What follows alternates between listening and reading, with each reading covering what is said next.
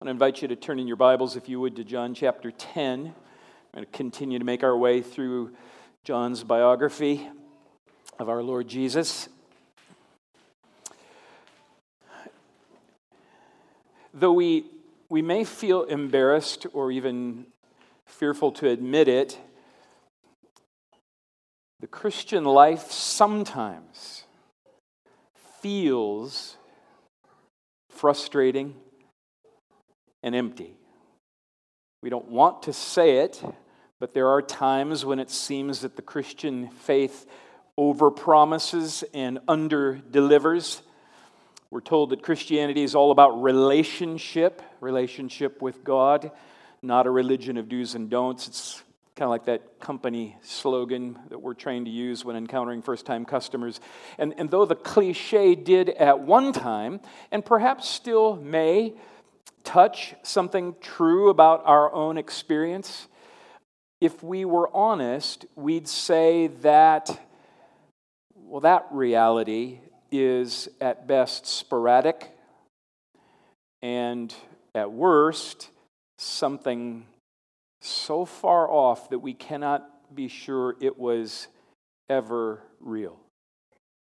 And there are times when each of us may ask, what does relationship with God really look like? Isn't that what we're hungering for? Isn't that at least a significant part of what we signed up for? An authentic, dynamic, growing, ongoing, vibrant relationship with God in Christ Jesus. Now, the testimony of Scripture seems to convey overwhelmingly that God wants and pursues relationship with us. God wants us. He's leaning in. He's pursuing with goodness, mercy. He wants to be known. He wants to be trusted. And so if He's moving so intensely towards us, then what is the disconnect? Do we want to be with Him? Do we truly desire Him? Or if we plumb the depths of our hearts, would we not discover that instead of pleasure in God, pleasures at His right hand, what we really want is just to feel good? Feel good about ourselves. What we really want is a sense of control and accomplishment. And perhaps like the Samaritans that we heard about in John chapter 4, we're tempted, some of us at least, and profoundly at times, to have God in our image rather than be formed in His. And then this leads to an inner dialogue. We call it prayer.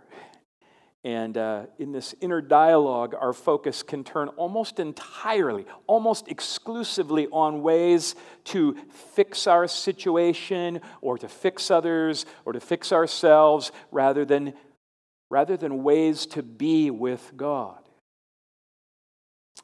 After 35 years in pastoral ministry, I know I started when I was about 10,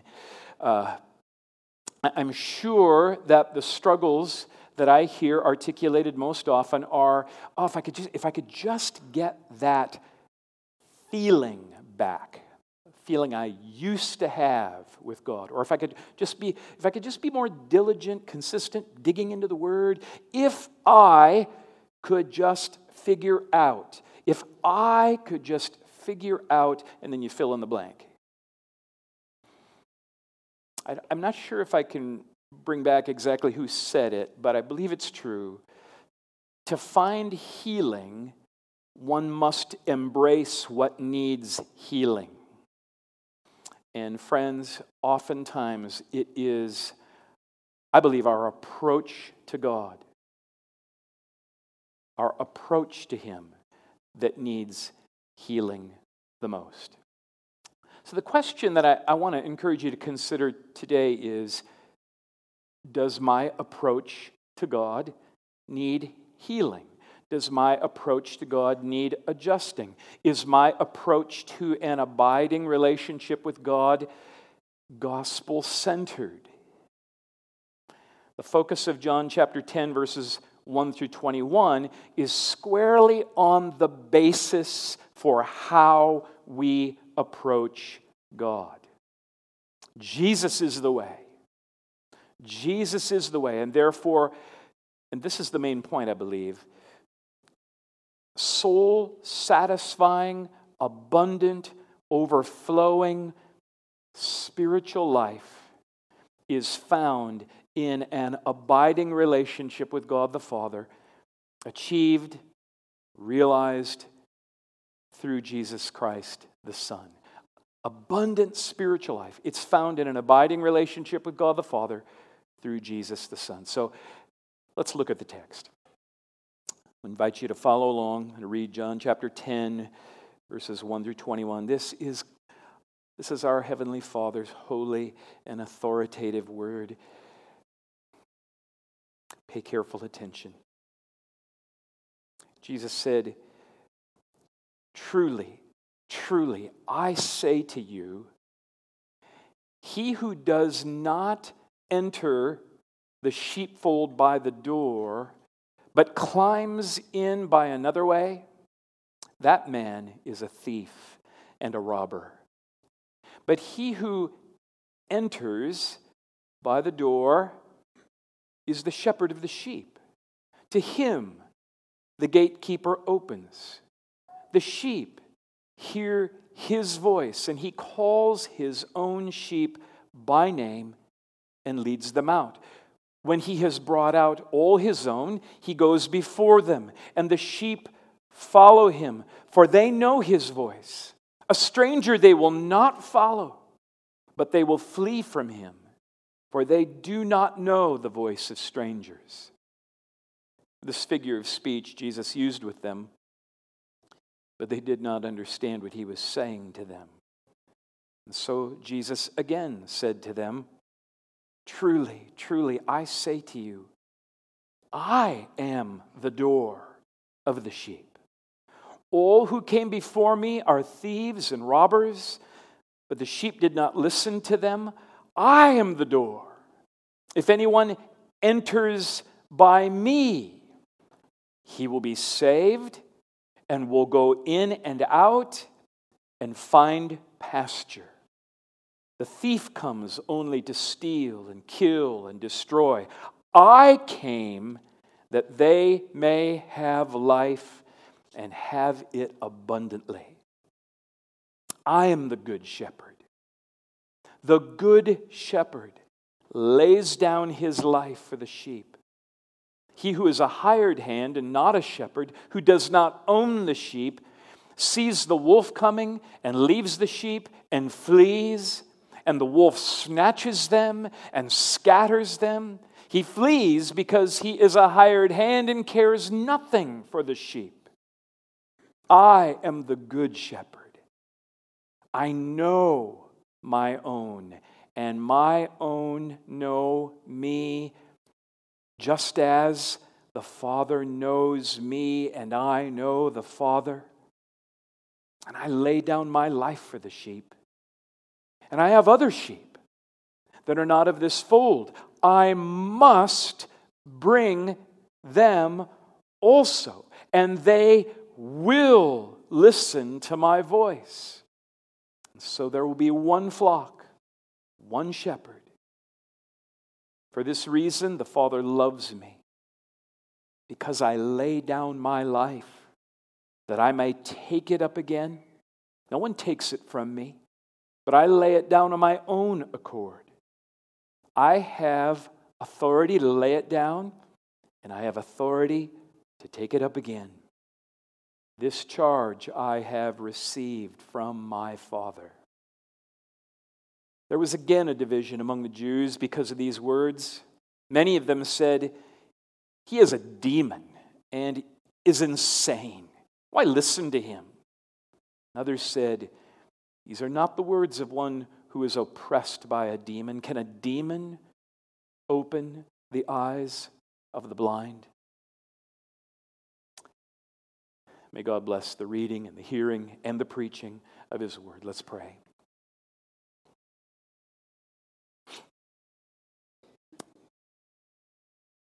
our attention is captured, Lord, by such an audacious promise.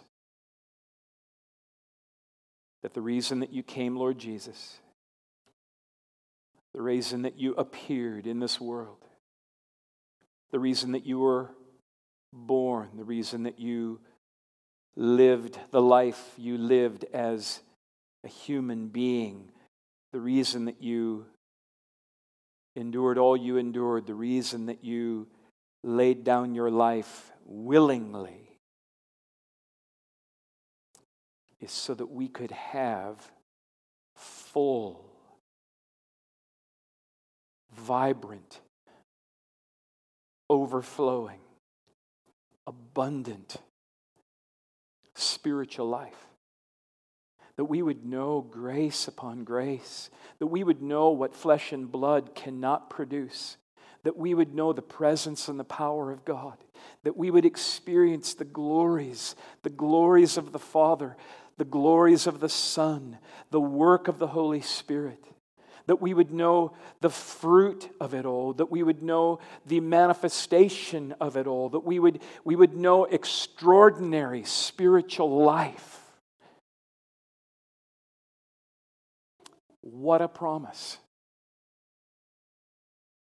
And so we pray that you would put on display in this time that we have together through your word the power of that, the truth of that, the reality of that. Produce that among us. For the sake of the trustworthy glory of your word and what you've said. For the glory of your name, for the glory of your reputation. For the honesty of what you've proclaimed and promised. And for the great fullness of joy and pleasure of your people in you. We ask this in Jesus' name. Amen. So the claim of John chapter 10, verses 1 through 21, is that Jesus came and he laid down his life so that, to the end that, his people, his sheep, might have full, satisfying, overflowing, ongoing spiritual life. Jesus came, he laid down his life so that his people, his sheep, might have access to spiritual life, not just ordinary garden variety spiritual life, but abundant spiritual life. And so what does that mean? What is this abundant spiritual life? Well, let's just start with what it does not mean, okay? What it does not mean is, well, full, satisfying, overflowing, ongoing spiritual life does not mean life without pain or problems. You just get that on the table right off the bat. If there has been a refrain that we have come back to again and again and again here at Emmaus Road Church, the refrain that we have aimed at sewing into the theological and practical fabric of our spiritual community, it is the truth, it is the reality that normal Christian life this side of eternity, is tinted deeply with sorrows. Jesus himself says in John chapter 16, verse 33, just a few chapters away, "In the world you will have tribulation." So we can dispel from our minds that a full, satisfying, overflowing, ongoing spiritual, abundant spiritual life, it's not a life free from challenges and difficulties. And therefore, John 10:10 is not the promise of a hassle-free life. It's not the promise of a disappointment-free life. That would be a wrong conclusion. Full, overflowing spiritual life is not contingent upon everything being smooth sailing. It wasn't for Jesus. It won't be for us. And it's worth noting, it's just worth registering that the context here, that Jesus' promise of abundance for his people is communicated in the context of an intensely grievous situation. The focus of John chapter 9, which we've given attention to the last 2 weeks, is Jesus' healing of a man who had been disabled from birth.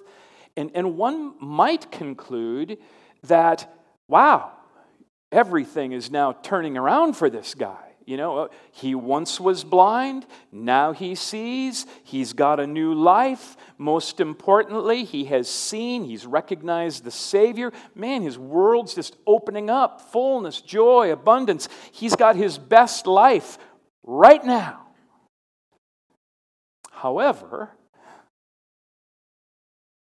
seeing and trusting Jesus did not eliminate the possibility of enduring spiritual and emotional abuse. According to John 9, the healed man and his family are victims of spiritual abuse by religious authorities. They're hounded, they are pressured, they are reviled, scolded, they are threatened to the point of, they're walking on eggshells, what they say, don't say. He is publicly shamed and humiliated. And finally, he is cast out. That is, he is excommunicated from his spiritual community. So, practical nature of that is that his social relational network has been taken away from him. Those relationships are now changed. It's the spiritual equivalent of being mugged. It's a textbook case of spiritual and emotional abuse, and that's why Jesus refers to the spiritual shepherds of the Jews 3 times in John chapter 10 as thieves and robbers. They are self-serving, and they are harsh, and the fruit of their oversight of their flock is soul-crushing. They're takers.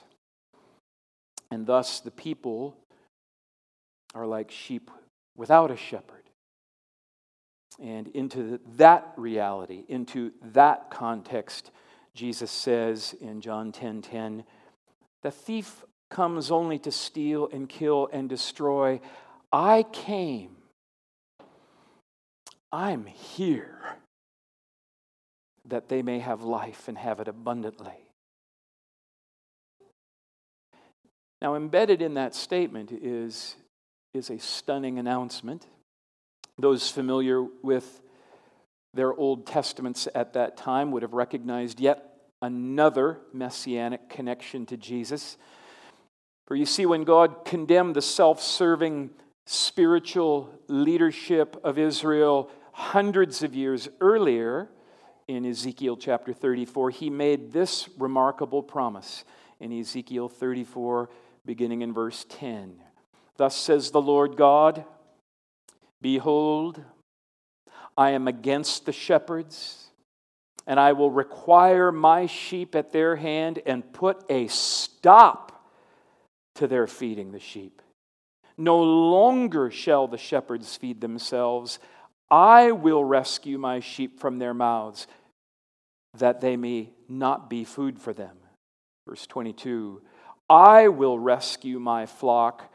They shall no longer be a prey, and I will judge between sheep and sheep.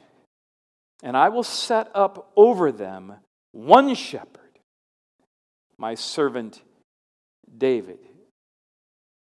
Though David had already died a couple generations earlier, he shall feed them. He shall feed them and be their shepherd. This David, this better David, he will be the one that I will set up, and I, the Lord, will be their God. And my servant David, this better David, shall be prince among them. And now, here in John chapter 10, the prophecy of Ezekiel 34 is fulfilled. Jesus is the new and better David. Jesus is the shepherd of God. Jesus is the one through whom God is asserting his care and his leadership and his nourishment over his people. And perhaps most remarkably and most practically, a disabled man's healing, and then the heartbreaking loss that he endures is the occasion for greater hope, deeper healing, and remarkable, indomitable spiritual life. This man is an exhibit to the truth that the light shines in the darkness, and though the darkness aims to swallow up the light with all of its fruitfulness and overflowing spiritual life, the darkness cannot and the darkness will not overcome it. So, if the substance and nature of abundant spiritual life is not a suffering-free life, what then is it? And in a nutshell, we could say that the nature and substance of abundant spiritual life, it is an abiding relationship with God the Father through God the Son. Whether we're suffering or not. Abundant spiritual life is an abiding relationship with God the Father through God the Son. And I get that from what Jesus says in John chapter 10, verse 9. He says, I am the door. If anyone enters by me, he will be saved and will go in and out and find pasture. I am the door. The door to what? If anyone enters into what? He will be saved. Saved from what? He will find pasture. In what sense? Think about this. From what must we be saved? We must be saved, above all other things, from the wrath and condemnation of God against our sin. John chapter 3, verse 17, Jesus said, God did not send his Son into the world to condemn the world, but in order that the world might be saved through him. And when God's wrath and condemnation are removed from us, then what have we gained? We've gained access to God and to his presence. Hebrews chapter 10, verses 19 to 22. Since we have confidence to enter the holy places by the blood of Jesus, by the new and living way that he opened for us through the curtain, that is through his flesh, let us draw near to God, into his holy presence, with a true heart full of assurance of faith, with our hearts sprinkled clean. We can draw near to God. We can come into relationship with God without the fear of condemnation and wrath. And once God's wrath and condemnation are removed, once we're saved from that, we have access, full, free access into the very presence of God without any danger. We are spiritually safe and spiritually secure from God's wrath. Neither death, neither life, neither angels, neither rulers, neither bad shepherds or wolves, nor things in this life or things that are in the future that we can't predict, or things that are spiritual or things that are physical can separate us or come between us and the blessing of fullness and abundance of spiritual life in God through Christ. That's what we have. We have the freedom and the enjoyment to go in and out securely. Don't have to even knock. Don't have to ring the doorbell. Don't have to bring a sacrifice. Some bloody thing. We'll have to get down on our knees and grovel. What needed to be done in order for us to draw near is done. Completely done. Once for all, done. And another thing. We experience pasture. What does sheep need to live and thrive? They need nourishment. They need a place to run around. And nourishment for sheep is found in the green meadows and pastures. It's just fullness. Everything here points to the reality of access, doorway, entryway into full, soul-satisfying, abundant, overflowing, ongoing spiritual life in an abiding, uninterrupted relationship with God the Father. And what is the one and only way into such a relationship? Who is the only one whose death is worthy of propitiating God's wrath, putting out the fire? Who is the only one whose sacrificial death is sufficient to atone for all our sins, past and present and future, opening the way for us to the very presence of infinite holiness and glory? Who is the only one whose coming and dying fulfills the new covenant in such a way that we might experience spiritual rebirth? Who is the only one who can satisfy our soul thirst with living water? Who is the only one whose words, if they are believed, transfers us from eternal death to eternal life? No one else's words can do that. Who is the only one in whom we taste bread from heaven? Who is the only one, if we eat and drink our fill of Him, out of our hearts will flow rivers of living water? Who is the only one, if we receive the truth about Him as well as the truth about us and remain in it, will set us free indeed from slavery to sinning and sinning and sinning? And who is the only one with the power and the grace to open spiritually blind eyes so that we might behold His glory, see glory? And who is the door to these significant, overwhelming, abundant spiritual blessings? By whom do we enter this? By whom do we remain in this? By whom do we abide in such full and satisfying and overflowing and abundant and ongoing spiritual life? Who? Jesus tells us who in verses 7 through 10. Truly, I say to you, I am the door of the sheep. All who came before me are thieves and robbers. I am the door. If anyone enters by me, he will be saved and will go in and out and find pasture.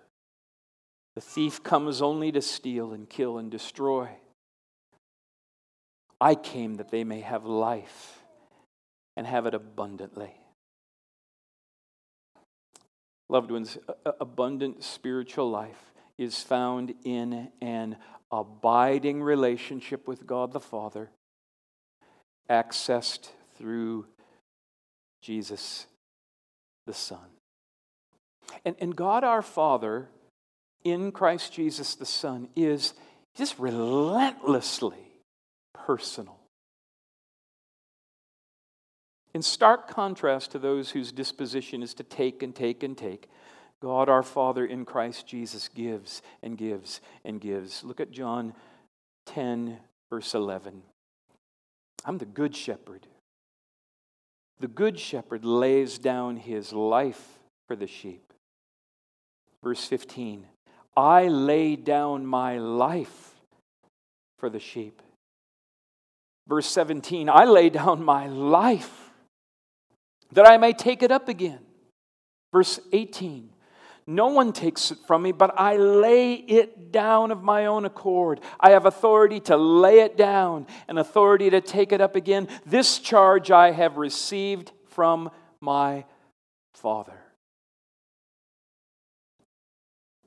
So is what you're hungering for an authentic, dynamic, growing, ongoing, vibrant relationship with God? Then believe this, that God the Father did not spare His own Son, but gave Him up for us. He gave Him up for us. He gave Him up for us all, that you and I might have such a relationship with Him. Have you ever given much thought to what would be the greatest obstacle to experiencing abundant spiritual life? Is the greatest obstacle your own feelings of guilt and shame over your own failures and sins? Jesus says, I'm the door for you. I am the door for you. If anyone enters by me, he or she will be saved, will be forgiven, will be delivered from the wrath of God, will be justified and reckoned as holy. Loved ones, put all your trust in Jesus' blood. He laid down His life for you through His great love. Is the greatest obstacle for you in your experience of abundant spiritual life perhaps a bitter and angry heart? Resentment has dominion over you, and on account of some hurtful thing committed against you, something precious was taken from you, like the man born blind and given his sight. Something was taken. Your innocence may have been taken. A dream may have been taken. Your emotional, relational health has a great limp to it. Your ministry has been taken. Your livelihood has been taken. Your reputation has been taken. Loved ones, the Good Shepherd laid down His life for you. 1 Peter 1:21-23 says, Christ also suffered for you, leaving you an example so that you might follow in His steps. He committed no sin, neither was deceit found in His mouth. But when He was reviled, and He was reviled, He did not revile in return. And when He suffered, and He suffered, He did not threaten, but continued entrusting Himself to Him who judges justly. Because Jesus bore your sins and laid down His life for you, you don't have to bear the enormous and horrific weight, really, of being the judge and avenger of yourself. You can trust that justice is going to be done. Punishment will happen, either in hell or it will happen at the cross. Full atonement Christ has made. Praise God, what a Savior we have. What if the obstacle for you is that you're the taker? You're the one who caused the hurt. You're the one who wounded. You're the one who stole.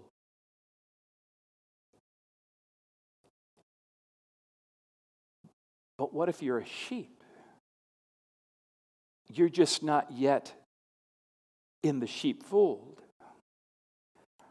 Perhaps you're standing at a crossroads like many who were standing at a crossroads in John chapter 10, verses 19-21. And you're not sure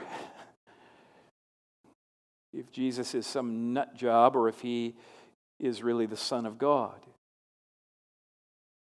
But Jesus says, you must be brought in. You must be. You will be. And loved ones, then admit your helplessness. Admit your inability. Admit your blindness to His glory. Confess your inability to follow. Confess your inability to trust Him. even. I can't even trust you unless you impart to me the faith that I need. I can't see unless you open my eyes. I can't hear unless you open my ears. I can't follow. I can't desire unless you open my heart. Turn to Him and trust Him to grant to you the saving faith that you may know Him and act the miracle. He knows you. Entrust yourself to this promise. Romans 8:32. He who did not spare His own Son, but gave Him up for us all, how will He not also with Him graciously give us eyes to see, ears to hear, a heart to follow, tender-hearted humility, repentance, softness, all things? Do you really want all that the Father has for you in Him? It does not matter what the obstacle is for you, experiencing the fullness, the abundance, the sweetness of spiritual life that is found in an abiding relationship with God the Father. If God the Father did not spare His own Son, but gave Him up and handed Him over to be lied about, to be betrayed, to be denied, to be abandoned, to be mocked, to be flogged, to be beaten, to be spit upon, to be nailed to a cross, suspended between heaven and earth for us all, then, loved ones, how will He not also, with Jesus, His Son, graciously overcome every obstacle that we might have life and have it abundantly? Let's pray.